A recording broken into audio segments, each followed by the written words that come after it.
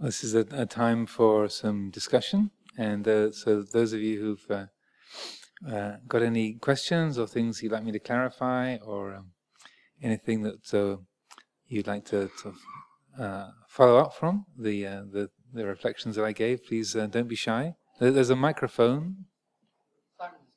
Okay. Okay, good.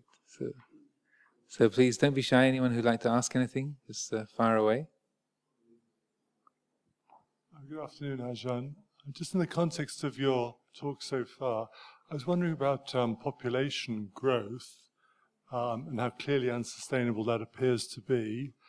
Do you have any reflections, perhaps, or interest in what your current thinking might be around about politicians, of course, saying so little about this, and maybe even religious leaders themselves? Do they have more of a role they could be playing to raise the consciousness of this rather difficult issue?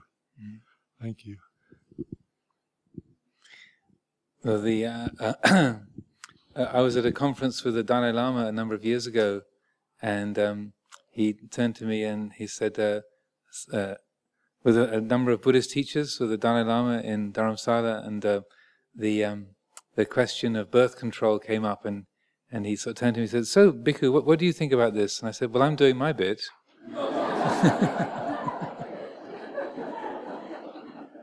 And then I thought, well, actually, in even in a more general sense, here, Buddhism is also about rebirth control as well. So that's a different subject. But yeah, it was many years ago, back in the 19th century, I think there was people started to do the maths on the projections of the human population, and getting to be concerned about what the impact of that would be. And so for myself, I can see that the impact of the ever increasing human population is enormous. There are obviously difficult issues in relationship to that, because in many countries where they don't have socialized medicine or pension schemes, historically the way that you have provided for your old age is having enough children to be able to, a few go out to work, a few get married and go off to different provinces, and one or two stay home and look after mum and dad. And that's how the elderly have been taken care of. So there's strong, social forms, strongly established traditions and forms whereby you need to have a larger number of children so that the family will be provided for into old age. So that's one element of the picture. I feel that the degree to which that you can both reduce the level of population growth and also create socialized medical forms whereby the elders are looked after in a caring and well balanced and appropriate way will be the ideal way to go, and that and so I would thoroughly encourage that as a Buddhist monastic. Then I can't possibly encourage birth control by abortion and such, but more the sort of preventative forms of birth control I would heartily support. Also, we have the 8 precepts, that those who wish to live a life of celibacy, and that kind of restraint, that's very worthwhile. But there's usually an extremely small proportion of the population that are interested in living that way. Was there a particular interest or reason behind the question? No, I think just generally is what appears to me to be one of the greatest factors that could affect this sustainability that we're trying to talk about. But there's because it is such an unpopular vote loser, the politicians speak very little about it. Disappointingly, the key religious leaders in our country, let alone internationally, seem to have a lack of a cohesive voice in the subject. So, picking on board what you're saying about care of the elderly being one element, but where is the encouragement really to take it a step further than perhaps we've reached so far? Well, I think it's one of those things that bringing that into the broader dialogue is a worthwhile thing. That if you have a particular interest in that, I think that the book The Population Bomb was published back in the late 60s or early 70s that really spelled that out. And as you say, politicians have been studiously avoiding the subject almost ever since. But it's a huge issue because it also reflects upon the global resources, food production, water usage, and so on and so forth. And that people have, amongst the many projections into the future, people have talked about the fact that it's more likely to be water wars rather than oil wars, and that places like Canada are going to get very, very popular because of all the fresh water that they have, and that the human population is now over 7 billion, and that it's a rising curve, so that ways that we can flatten the curve out, and yet still look after the because also the aging, the average age of populations is also increasing, so the larger number of elder people and the longer lifespan, as they say, that 60 is the new 40, 80 is the new 60. I mean, I don't know anybody who reaches the age of 60 and really is sort of functioning in a way of sort of wrapping up their life and slowing down. They're all kind of, okay, what's the next project? And I'm almost 60 myself, so and I see that just within my own life. I'm be 57 soon, but the perceptions and forms are like, you don't really slow down or think, okay, it's sort of your life is winding up now. Whereas 30, 40 years ago, that was normal. Someone who's 60, that's okay. Your life is winding down. There's not much longer to go. So think of it in those terms. So ways that we can support and integrate the aging population, and also in providing medically, socially as well as medically for that population is an important element too. So, any other questions? The water and the fire. Mm-hmm. Could you explain a bit more about the wind? Wind. Yeah. Well, the wind or air element, that represents vibration, and the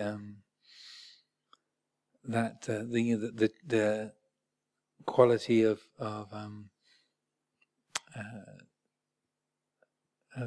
say within the human body, it would be the air that we breathe in and out. Also the atmosphere of the air of the world that we live in. The nature of all matter is that all the molecules, electrons, and so forth. The electrons, protons, neutrons, right at that most tiny level, are all vibrating and in a state of oscillation. So that the air element is talking about that vibratory quality that all matter has. So it's not just like gas moving through the atmosphere or the air moving in and out of our lungs, but that so you could say, well, this chair is still, or this this microphone is still. It's not doing anything. But if you put it under an electron microscope, you see that everything is in a state of vibration also. And so that's talking about the essentially kind of energetic or so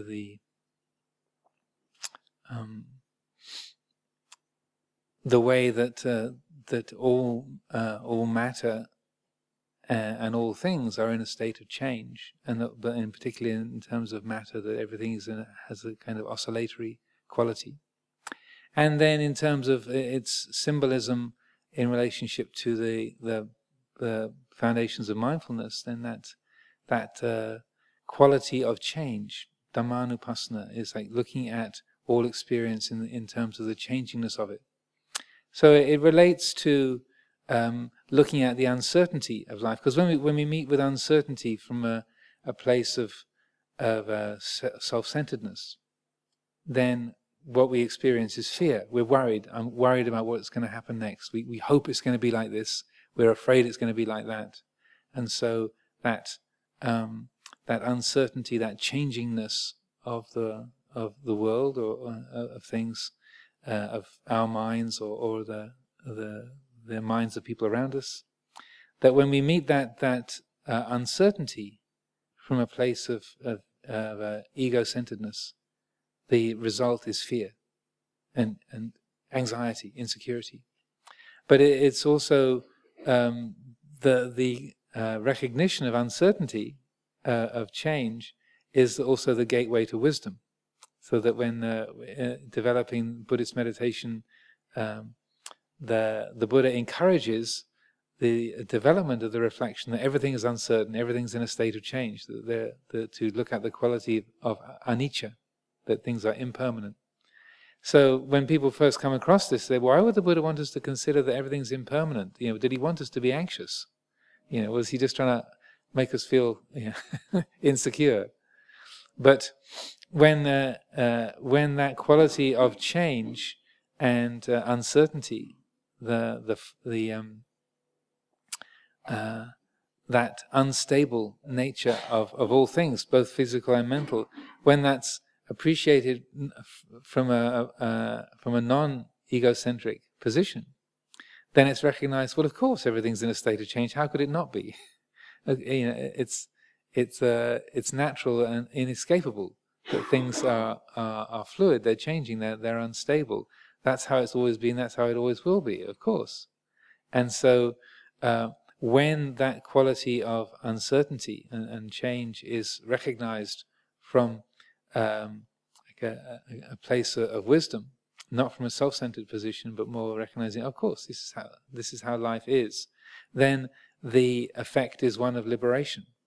And so our teacher Ajahn Chah, he would say that the reflection on, or to reflect upon uncertainty, that is the pathway of the noble ones. So to really liberate your heart, to arrive at a state of clarity and wisdom and sort of nobility, if you like, the most effective gateway is to bring that uncertainty to mind.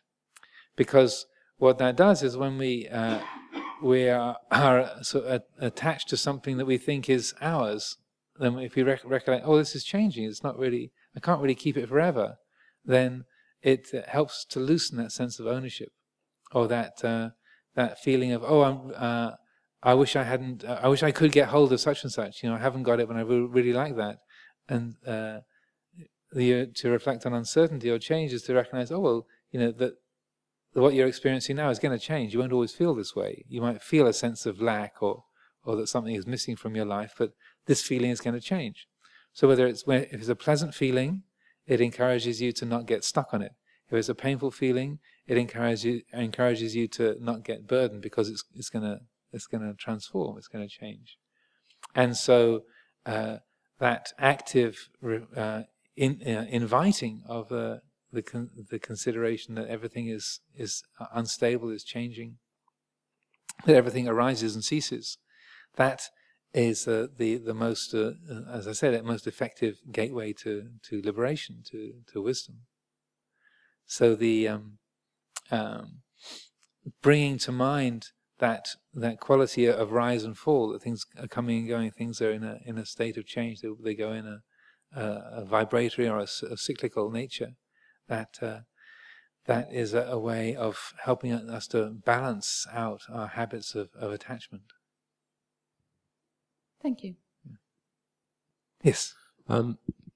It's really backtracking a little bit. It's going back to the subject of population.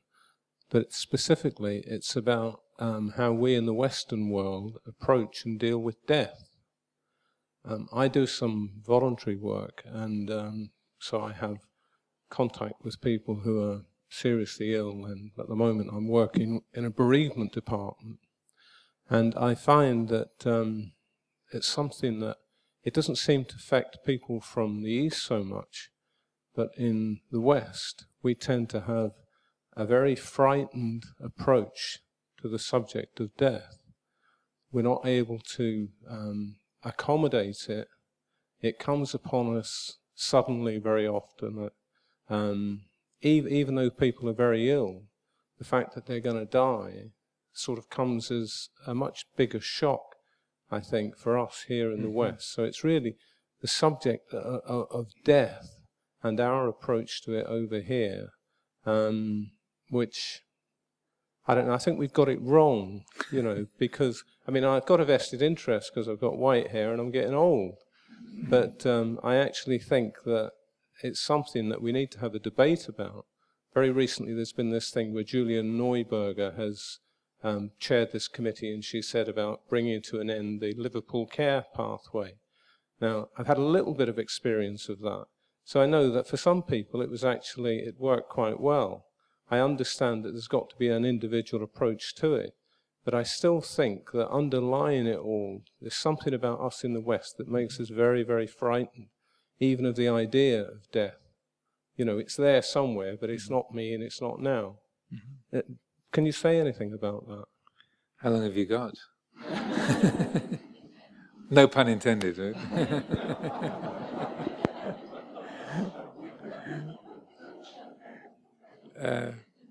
Yeah, it's one of those really interesting things how we use phrases like, if something should ever happen to me. So let's count the conditionals. If something should ever happen is kind of a real thing. Yeah.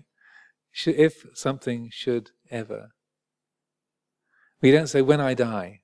Yeah, it's sort of impolite at dinner parties to bring up that fact, but that's the fact. And so, like if I say the words now, every single person in this hall is going to die. Now, for how many of us is the first thought on hearing that like, oh, that's not right, or no, it must be mistaken. Like, and how many of us have thought that during the course of this afternoon? Oh, we thought, nice temperature today, or oh, Ladda's tea is really great. I forgot about that. But it doesn't cross the mind in the ordinary flow of things. Oh, everybody here is going to die one day. We don't think that way.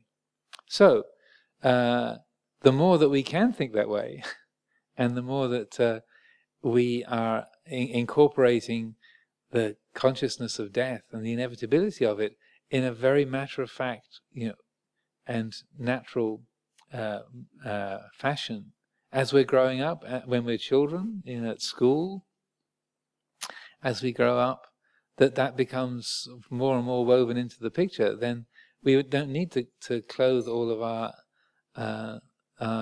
thoughts about the area in a whole slew of conditionals and bufferings, that because we know it's going to happen one day. It's not debatable. It's not. It shouldn't be a shock, and that it's really bringing it into the whole sort of community consciousness from early times, and so in schools, in the family, in the sort of general pool of things, not look upon it as some horrible thing that happens to other people, and somehow I'm not sure how, but I might get away with it. It's not going to happen to me, or if it does, it's going to be over the horizon. And it's this mysterious thing, like I was saying to our friend here about anicca, the impermanence. It can feel like it's a sort of, from when you relate to it from an ego-centered point of view, it can seem very threatening and anxiety-producing. But when you relate to it with from a non-self-centered perspective, then it's like, well, of course, duh. how could things not be changing? And similarly with the presence of death, when we relate to it from a self-centered perspective, there's a reaction of threat and avoidance, and somehow we manage to pretend it's not going to happen to us, and that when we are able to bring the attention to that and to say no, this is not avoidable, then it in this mysterious way, just like with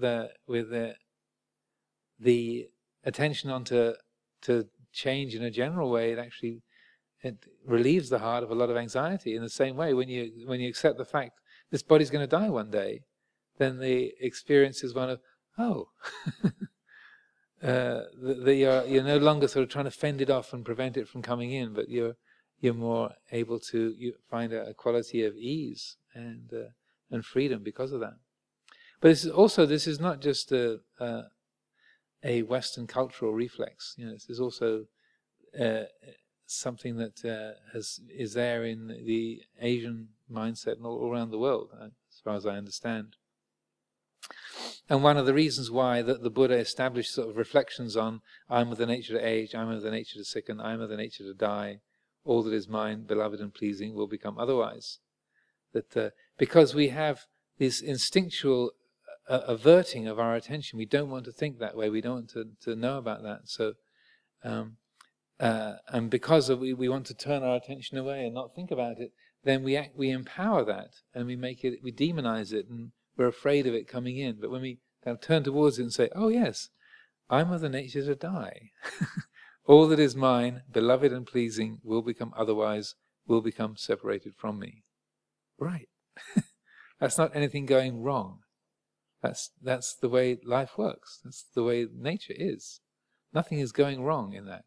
So when we turn towards it, it's like you put the lights on, and then the demon that was there in the shadows is revealed to be a mouse, or just the curtains rustling.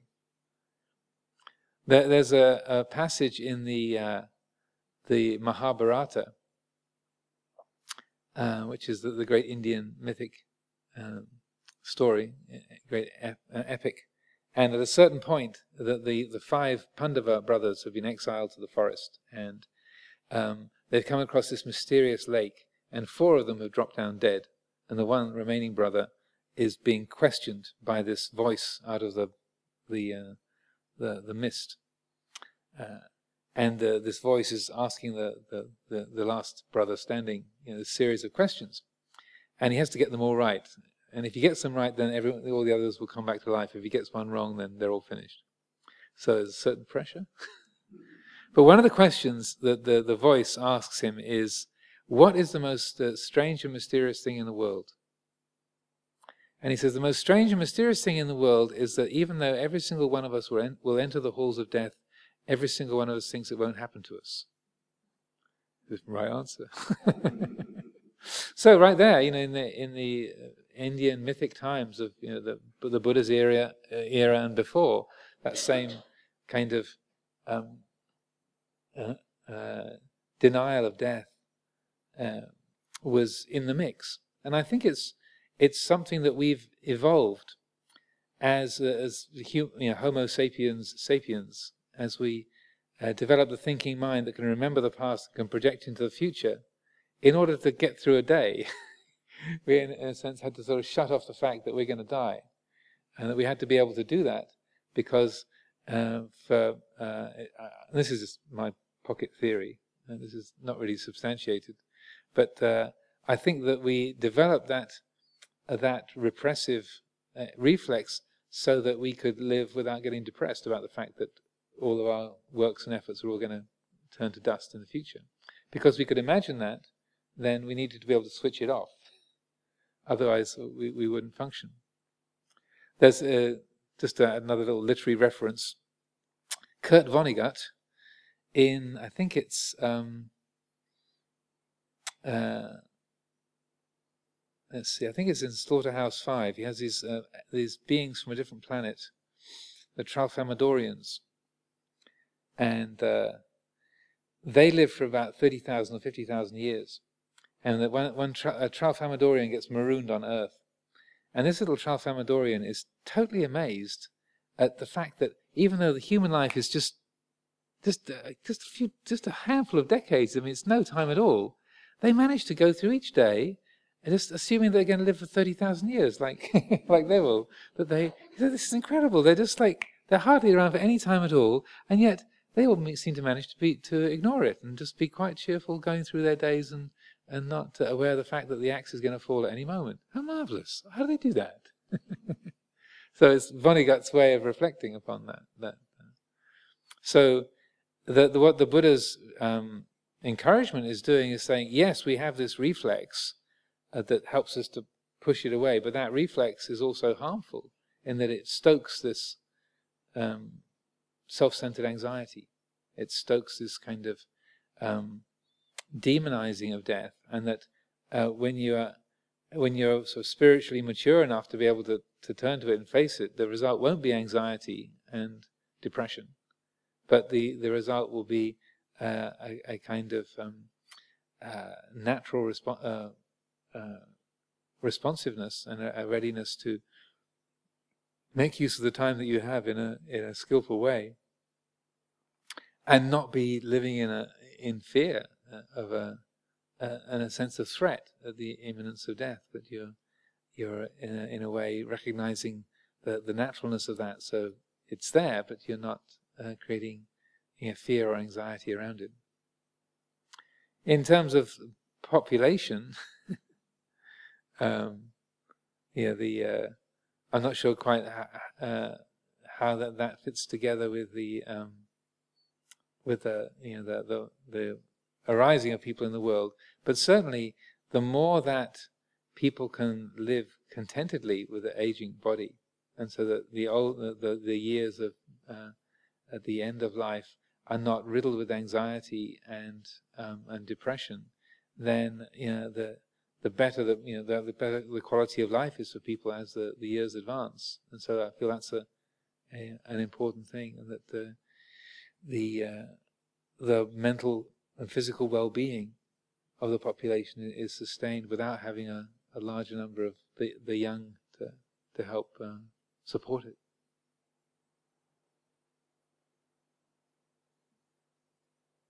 Could just make one comment. I think we've become conditioned a bit to think that medicine can cure all ills and that doctors are miracle workers. We have this sort of expectation as we get older. We might have the knowledge that our bodies are going to wear out, but we somehow come to think, because of the great medical care we've had over the last 20, 30, 40 years, that somehow we can avoid death. So there is that sort of conditioning of mind which has come in. And in fact, just very recently, and in the last couple of days, there's been a thing in the paper which said there have been a greater number of deaths over the last few years of elderly people than should have happened, because of the figures that their normal stats. We're actually seeing more and more older people dying, and the suggestion was that it was because we have been brought up in an era of antibiotics and these wonderful medicines, and that possibly the beneficial effect of that within the wider population might now be coming to an end, so that we may actually be reverting more to 70 years and 10 than, living to be 90 and 100, because of that. Yeah, I don't know, but I hadn't read that report myself. It's interesting. They also are busy hunting for the aging genes and the death gene. Quite specifically, looking to find the aging gene and how to switch it off. That'll be popular. Someone gets anybody who gets the copyright on that, it's going to be very, very rich. And how many stories over the centuries have been about the avoidance of death, and the people trying to find ways of staying alive forever, and the conquest of death. Yeah, I have no sense of how things will work in terms of the antibiotics no longer functioning, but human ingenuity being what it is, there's like a constant sort of arms race between extending the life through sort of better diet or through chemical means and through medical treatment along the way, and then also new viruses, new difficulties, new things arising. It seems to be, though, so far that the lifespan has been steadily extending, year by year over the last 3 or 4 decades, with quite markedly, and so I see that progression. Clement Freud said, you live a good life, you do all the right things, you don't actually live any longer, it just feels longer.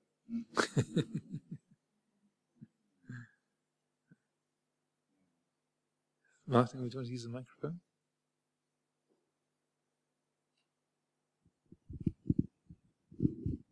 Yeah, I'd like to follow up on some of the interesting questions we've had.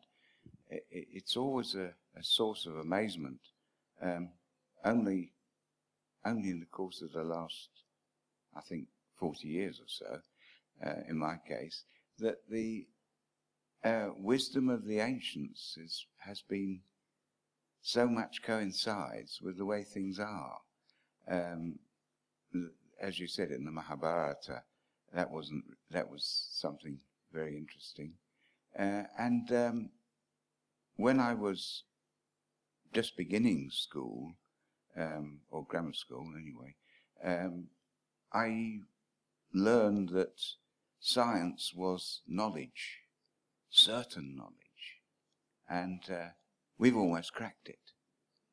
We split the atom. We've almost got it. We're almost there. And it's only later that I learned about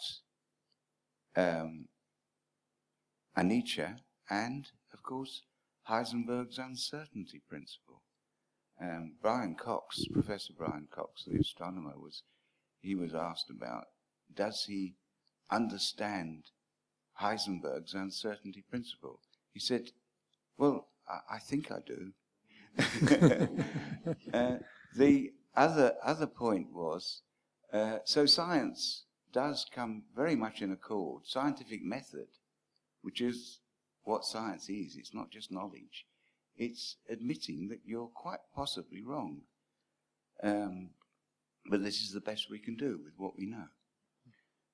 The other thing is about the population, that somebody else said that if it was any other species which was populating the earth like Homo sapiens, we would call it a plague.